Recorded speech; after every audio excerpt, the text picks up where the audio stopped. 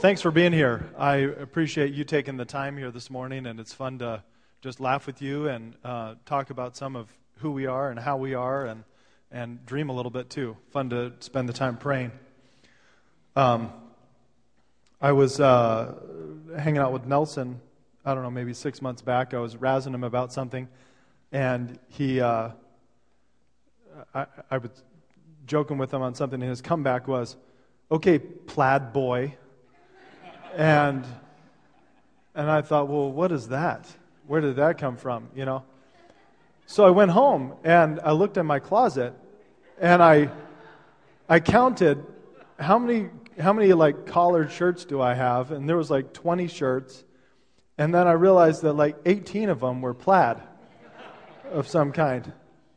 So I came back the next day, and I said, dead to rights, you got me. So I thought I would wear my most plaid shirt that I could.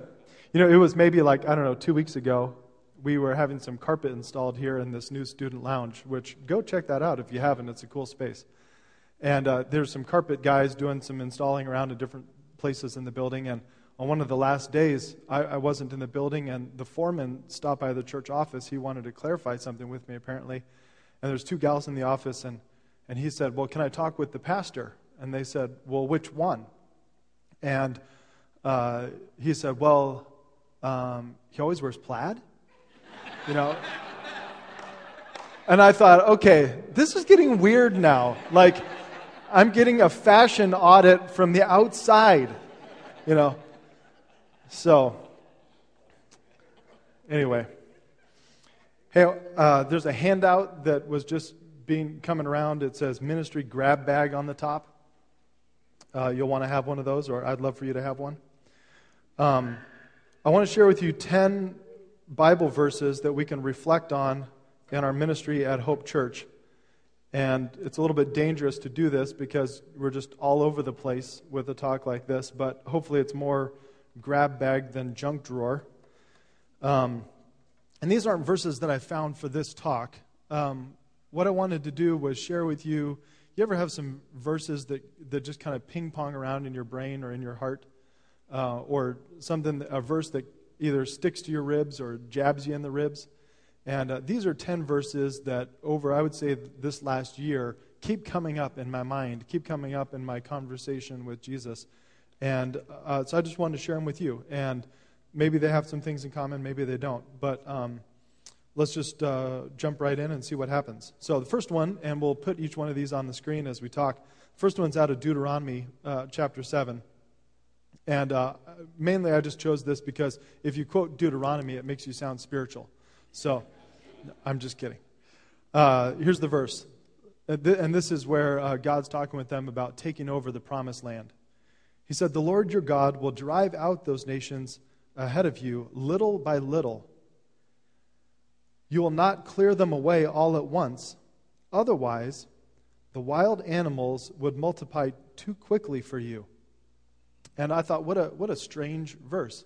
He's basically saying, there's these other nations, there's these giants in the land and everything like that. But and we'll take care of all that.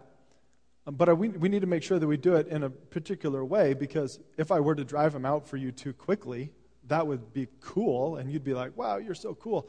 But then you wouldn't be able to repopulate the land fast enough, and then some wild animals would come in, and they would multiply in the land, and then that might even be worse than the nations that you just drove out, and you'd have a different extra problem on your hands. And I just thought of this when I think of this verse. God is thinking so many steps ahead of us, it's not even funny. I seriously doubt there was any Israelite that was thinking, now we got to make sure that when we drive these nations out, we don't do it too quickly, because what about the wild animals, And there's a friend of mine back in California, and I don't play baseball. I'm not much of a baseball guy, but he's played a lot of baseball and coached a lot of baseball. I remember he was telling me a particular time where a player on a team he was coaching stole second or something like that. And then after the inning was over, the player comes over and says, "Hey, coach, did you see that? I stole second." And he said, "Yeah, I saw it." And he said, "Well, wasn't that cool?" And he's like, "Well, actually, I didn't want you to do that. In fact, the baseline coach was asking you not to do that. Did you see his signal? Because when you did that, it then resulted in this, and then this, and now I have to take it into account for this, and it affects my strategy for these next couple innings. And the player was like, oh. And God is seeing this thing, so many chess moves out ahead of us, it's not even funny. I remember Laura and I, when we were engaged, we're in a conversation with the Billy Graham Association, and we're all slated to go work on staff with them, some overseas crusade work stuff. And I remember I was doing construction at the time. I remember being on this particular roof. I can picture it. And just waiting weeks and weeks for this call, for them to say, all right, come on up to Minneapolis. And I was like, God, what is going on here? This was supposed to be wrapped up by now. And it turned out that at the last minute, the funding for the position got pulled like a couple levels up from where the position was generated. And so it never came about. But then like a year later, we realized, wait a second, new country, new ministry, new marriage, all at the same time. We thought that was a good idea. But then when we looked back on it with a year's hindsight, we said, that would have been crazy, not good. And the Lord knew what we needed at the time. We thought we knew what we wanted. He knew what we needed.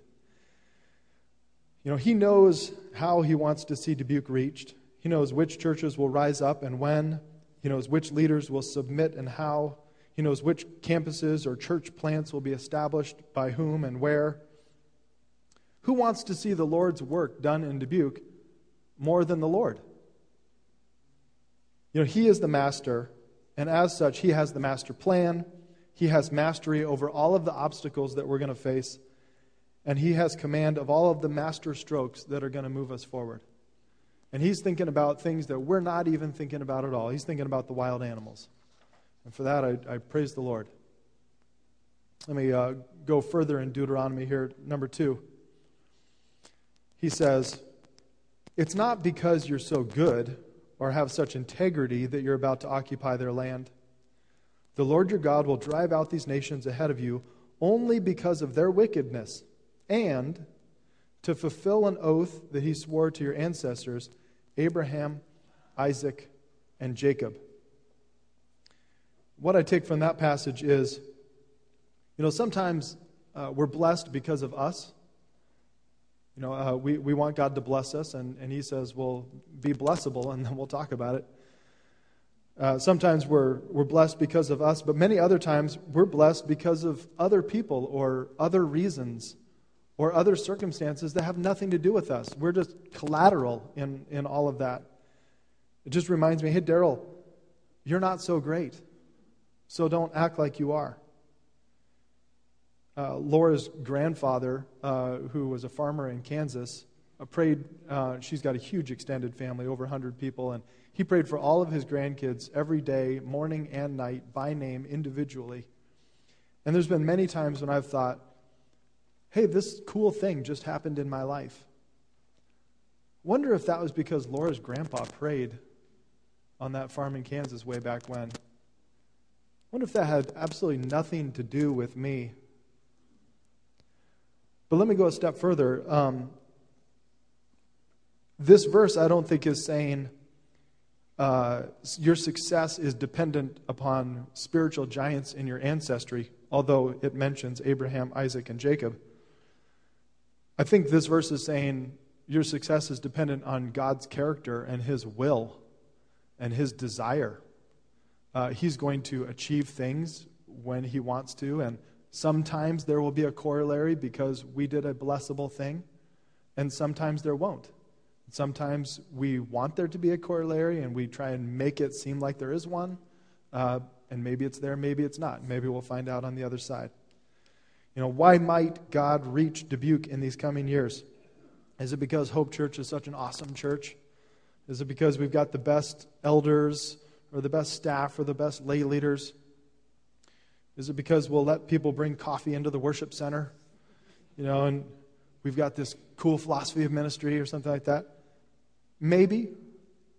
We're not thinking about how to do church, and that's a waste of time. All that matters, and our pursuit of holiness, all that matters. But some of the things that are going to happen in our midst are just sheerly because God wants them to happen, or because God promised them to somebody else, or because God ordained it a long time ago, and we just happen to be intersecting with what He's doing. So it's good to take into account. Here's number 3. Let's jump to the New Testament. And Matt actually mentioned this verse. Mary treasured all these things, pondered them in her heart. She treasured up all these things and pondered them in her heart. And this is right after the shepherds visit them in the stable and all that jazz. And I have to say, I probably think of this verse like at least once a week in this last year. What I take from this verse is, yes, I should debrief with myself, but better yet, I should debrief with Jesus.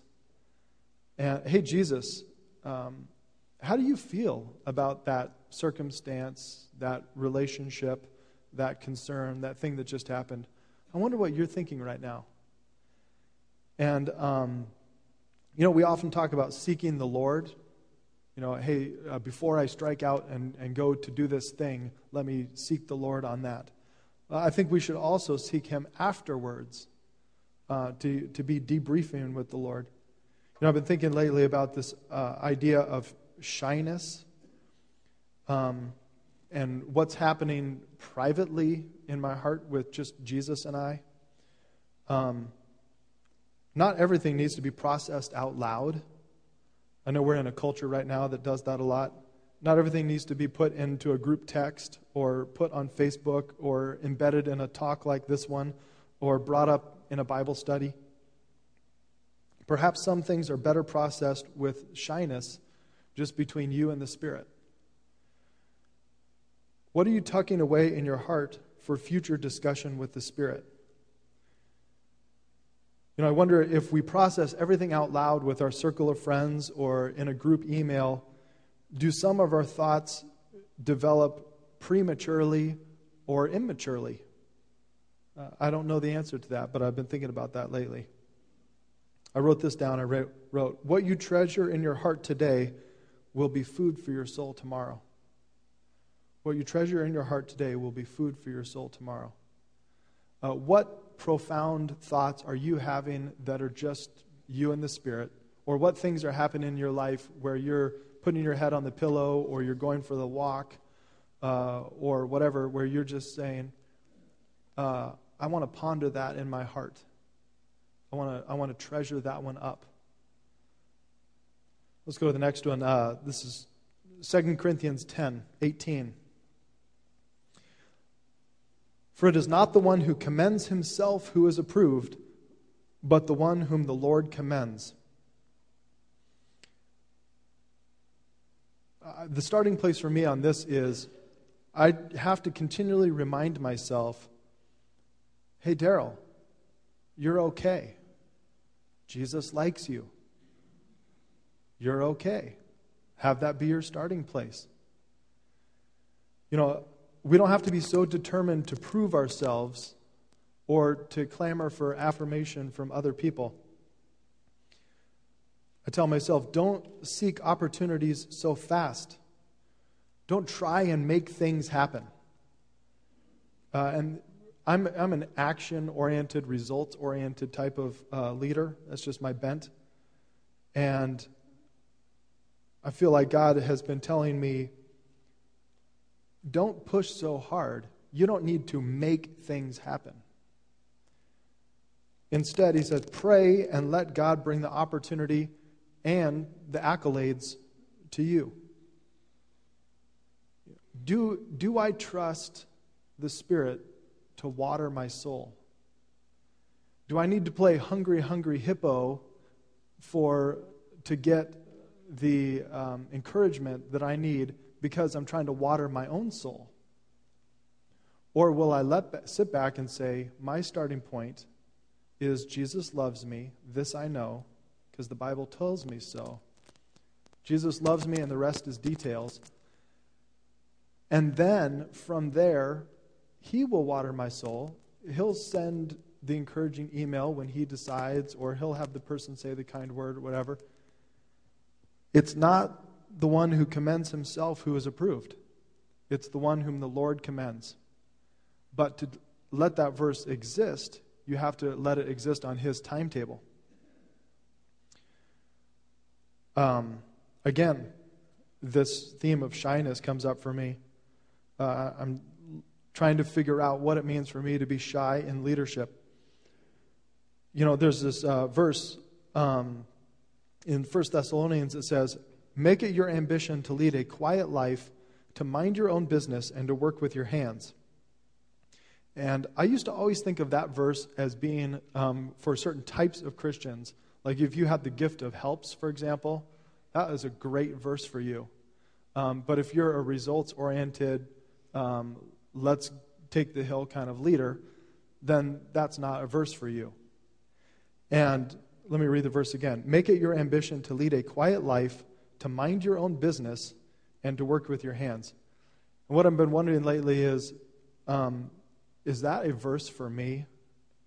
I think that is a verse for all Christians at all times. If it is, then some people who that verse is going to come more naturally to them, they're going to have a much easier time than me having to wrestle with that verse. Maybe that's a verse that comes naturally to you, or maybe you wrestle with it like I do. Let's go to the next one, Galatians 6:9. "Let's not become weary in doing good, for at the proper time we will reap a harvest if we don't give up." Here's the question I wrote. Whose timetable are you on? Church isn't easy, but God will deliver for his glory in his timing. So rest in his peace. I see three ideas in this passage stacked up. The first one is, doing good is hard. He says, let's not become weary in doing good. Well, why would I become weary in doing good? Because doing good is hard. It will drain you. It drains us, right? The second thing is, God has a harvest. It says, we will reap a harvest. God has a harvest. He wants to do things for his kingdom. There's a parable. It's one of my favorite parables. It's only in Mark. It's in chapter 4. And basically, this guy sows some seed in a field, goes to bed at night, wakes up, and the seed has all sprouted. And he says, good golly, what happened? I don't know. I guess I'll reap it. I'll harvest it. And he says, I didn't make that happen. I don't know what's going on here. All I see is some spiritual result in front of me, so I'll act accordingly. And it's God's harvest on God's time. I like when we sing in church here, we say, "Oh, my God will not delay. My God will come through always." You know, God's timing is mysterious. It's unpredictable. But the default setting on the kingdom of God is growth. He wants us to wake up one day and say, look, a harvest. Okay, get out the sickle, you know. I like 2 Peter. He says, the Lord is not slow in keeping his promises, as some understand slowness. Just basically comes to the question of, am I willing to relinquish control? I want to control the flow of this. I want to control the circumstances of this. And he's saying, I'm sorry, did you think you were in control?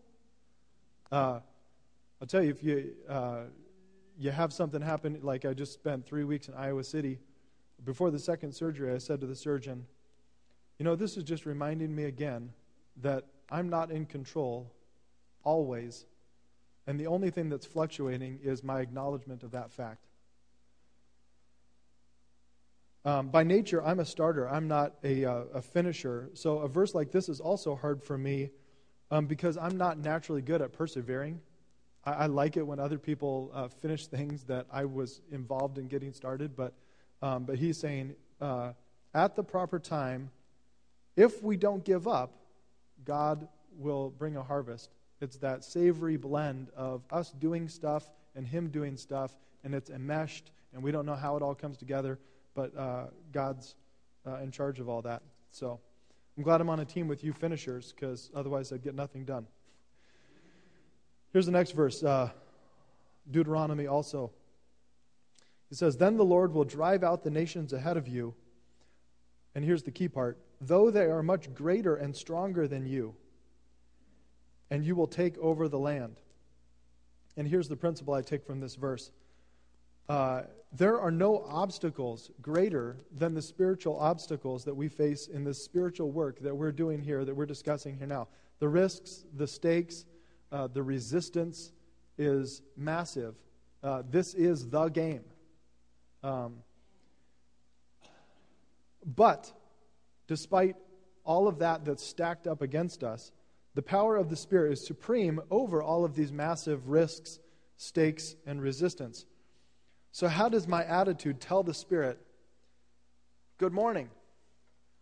I trust you today. You're supreme." You know, my brother-in-law used to live with us, and this is back in Chicago. He lived with us for a year. And it'd be breakfast time. We'd be going our separate directions. The last thing I'd say to him is, "I'm off to change the world today." And it wasn't because I thought I was really going to change the world, but because I just wanted us to acknowledge together that, hey, we got some work to do. Let's put our hand to the plow. You know, this day could be a day that God could do something through. Yeah, it's not going to be an easy day. Yeah, there's going to be a bunch of stuff that's going to hit the fan. Yeah, there's not going to be plans that go my direction. But greater is He who is in us than he who is in the world, right? I like a verse like this because it attacks my desire to be in control. Instead, I just have to say, I surrender to you because the obstacles are so big. I remember we had a staff meeting discussion about a year ago where we said, okay, here's the starting point. There's, 8 or 9 of us in this room right now, pastors, directors. All of us, our job description is way too big for any one of us. We are, to a man, destined to fail. You cannot do your job the way that your job description is written. It's impossible. You're going to flunk out of the system. You're going to burn out. You're going to flare out, whatever. What is the only hope for this? Well, God intervening, right? But then the other thing we said was we got to raise up lay leaders. We got to surround ourselves with people and build teams because this isn't about us. But the other thing that this verse attacks, I think, is my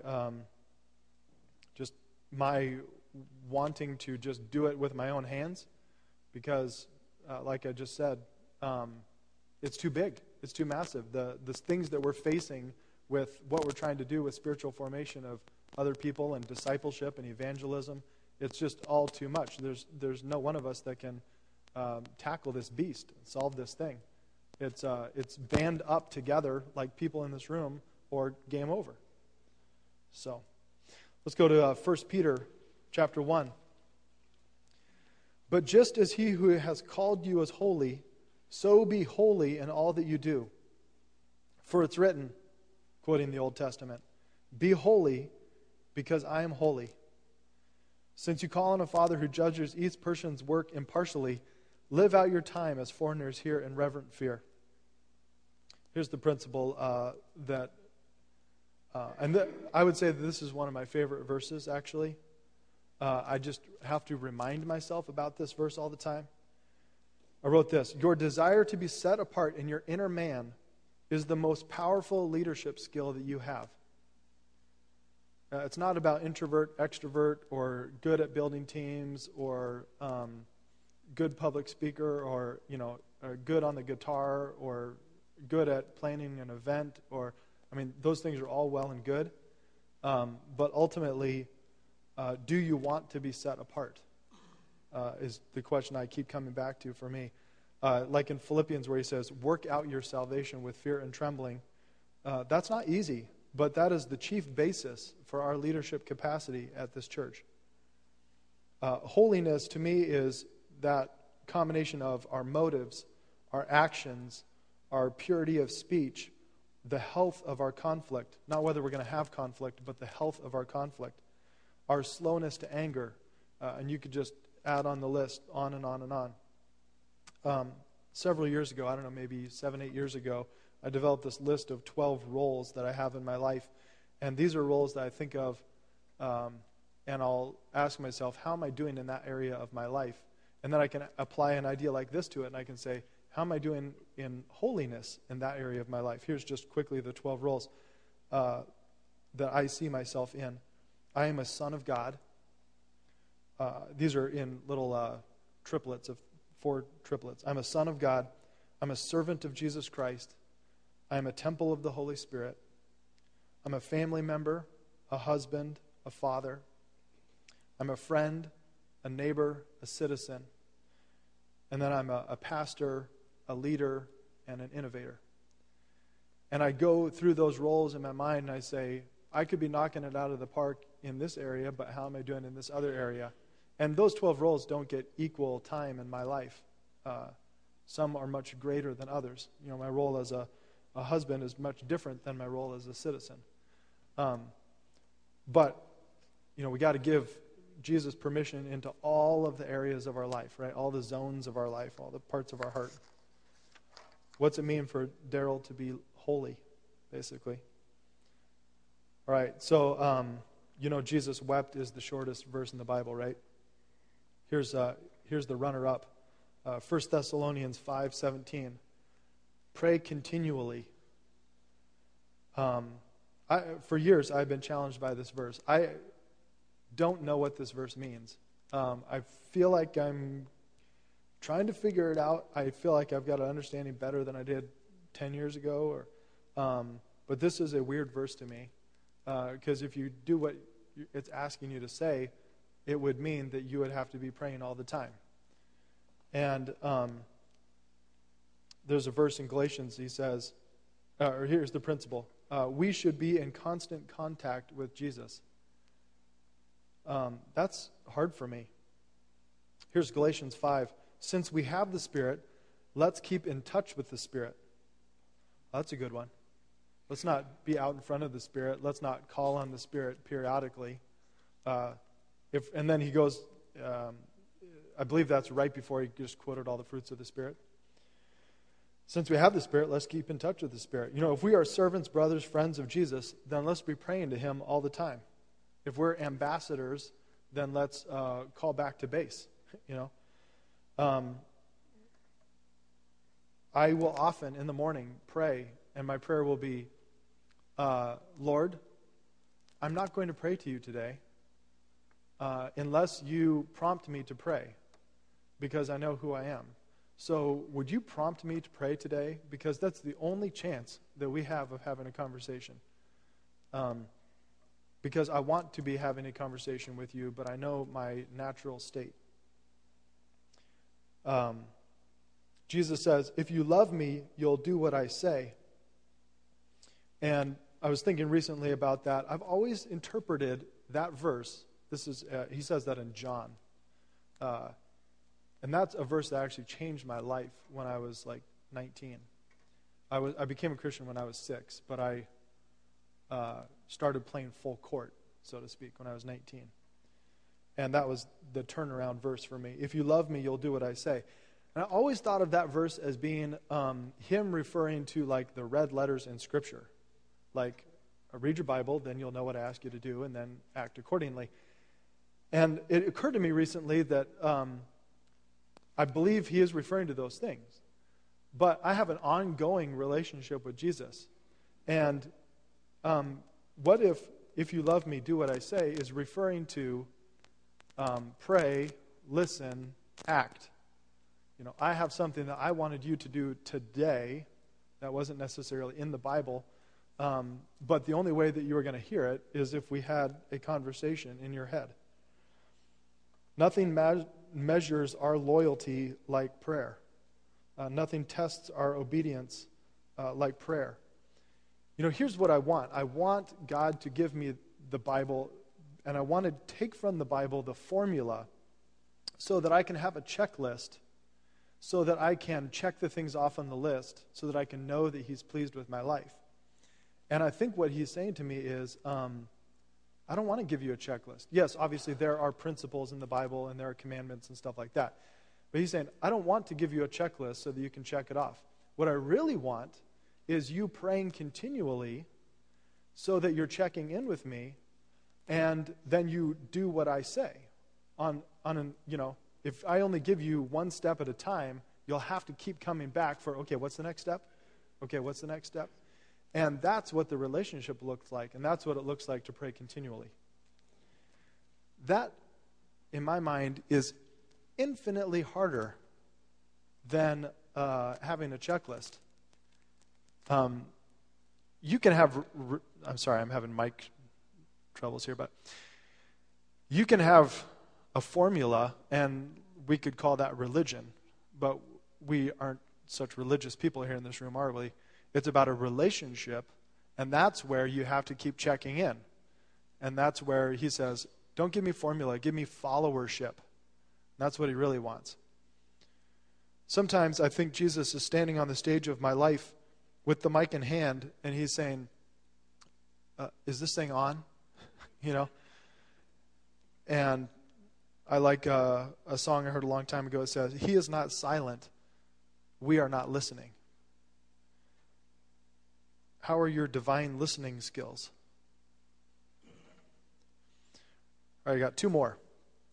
Exodus 35. This one's a little long.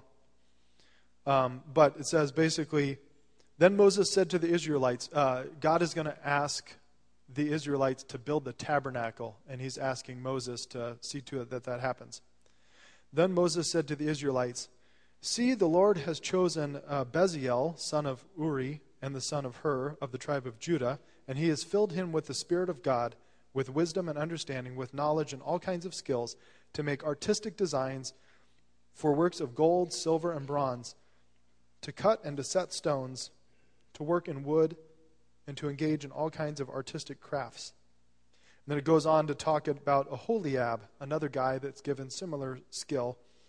And then it says that God's asking these guys to do this specific work. And then it says that he's asking other people to take up an offering so that these guys will have the resources that they need to do this specific work that he asked them to do. Okay, so we all know, we've all been around church a while, so we all know that God gives spiritual gifts, and then we ask, what's our spiritual gift? And that's a great question. But let's be reminded, too, that there is a difference between spiritual gifts and just skills and talents and things like that.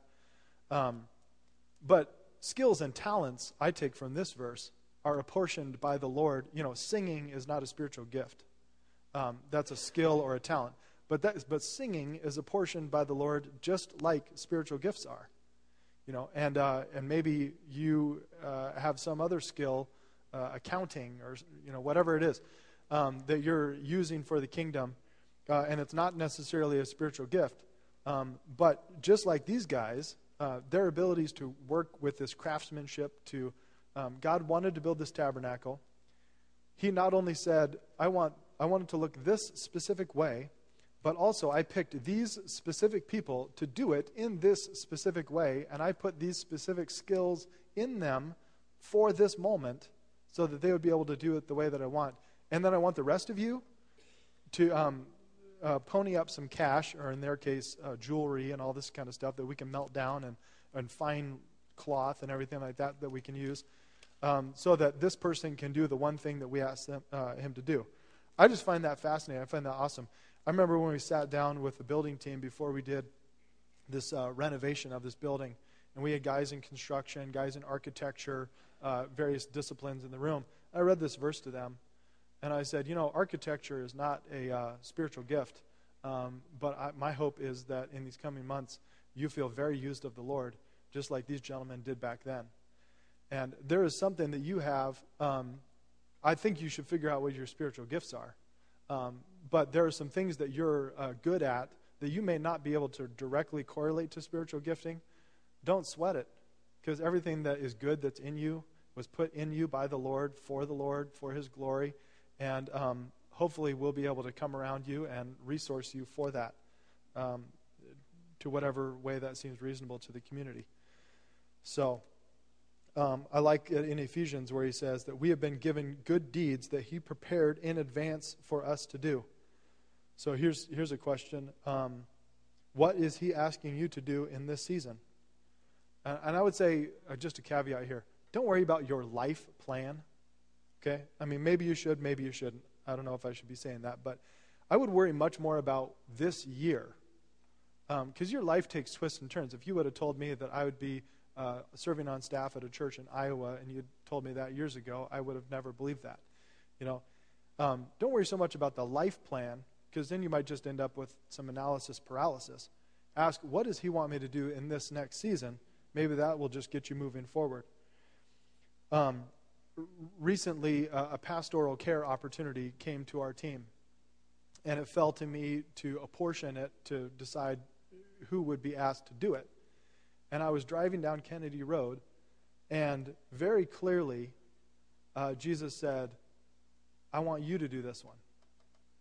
And I was trying to decide which staff person to give it to, and I was thinking through, should I give it to this person or this person?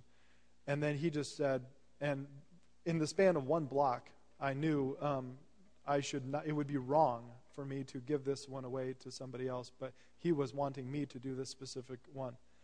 And I felt when I was used of the Lord and engaged in that particular pastoral care need, I felt very much like affirmed in that wasn't just bad pizza.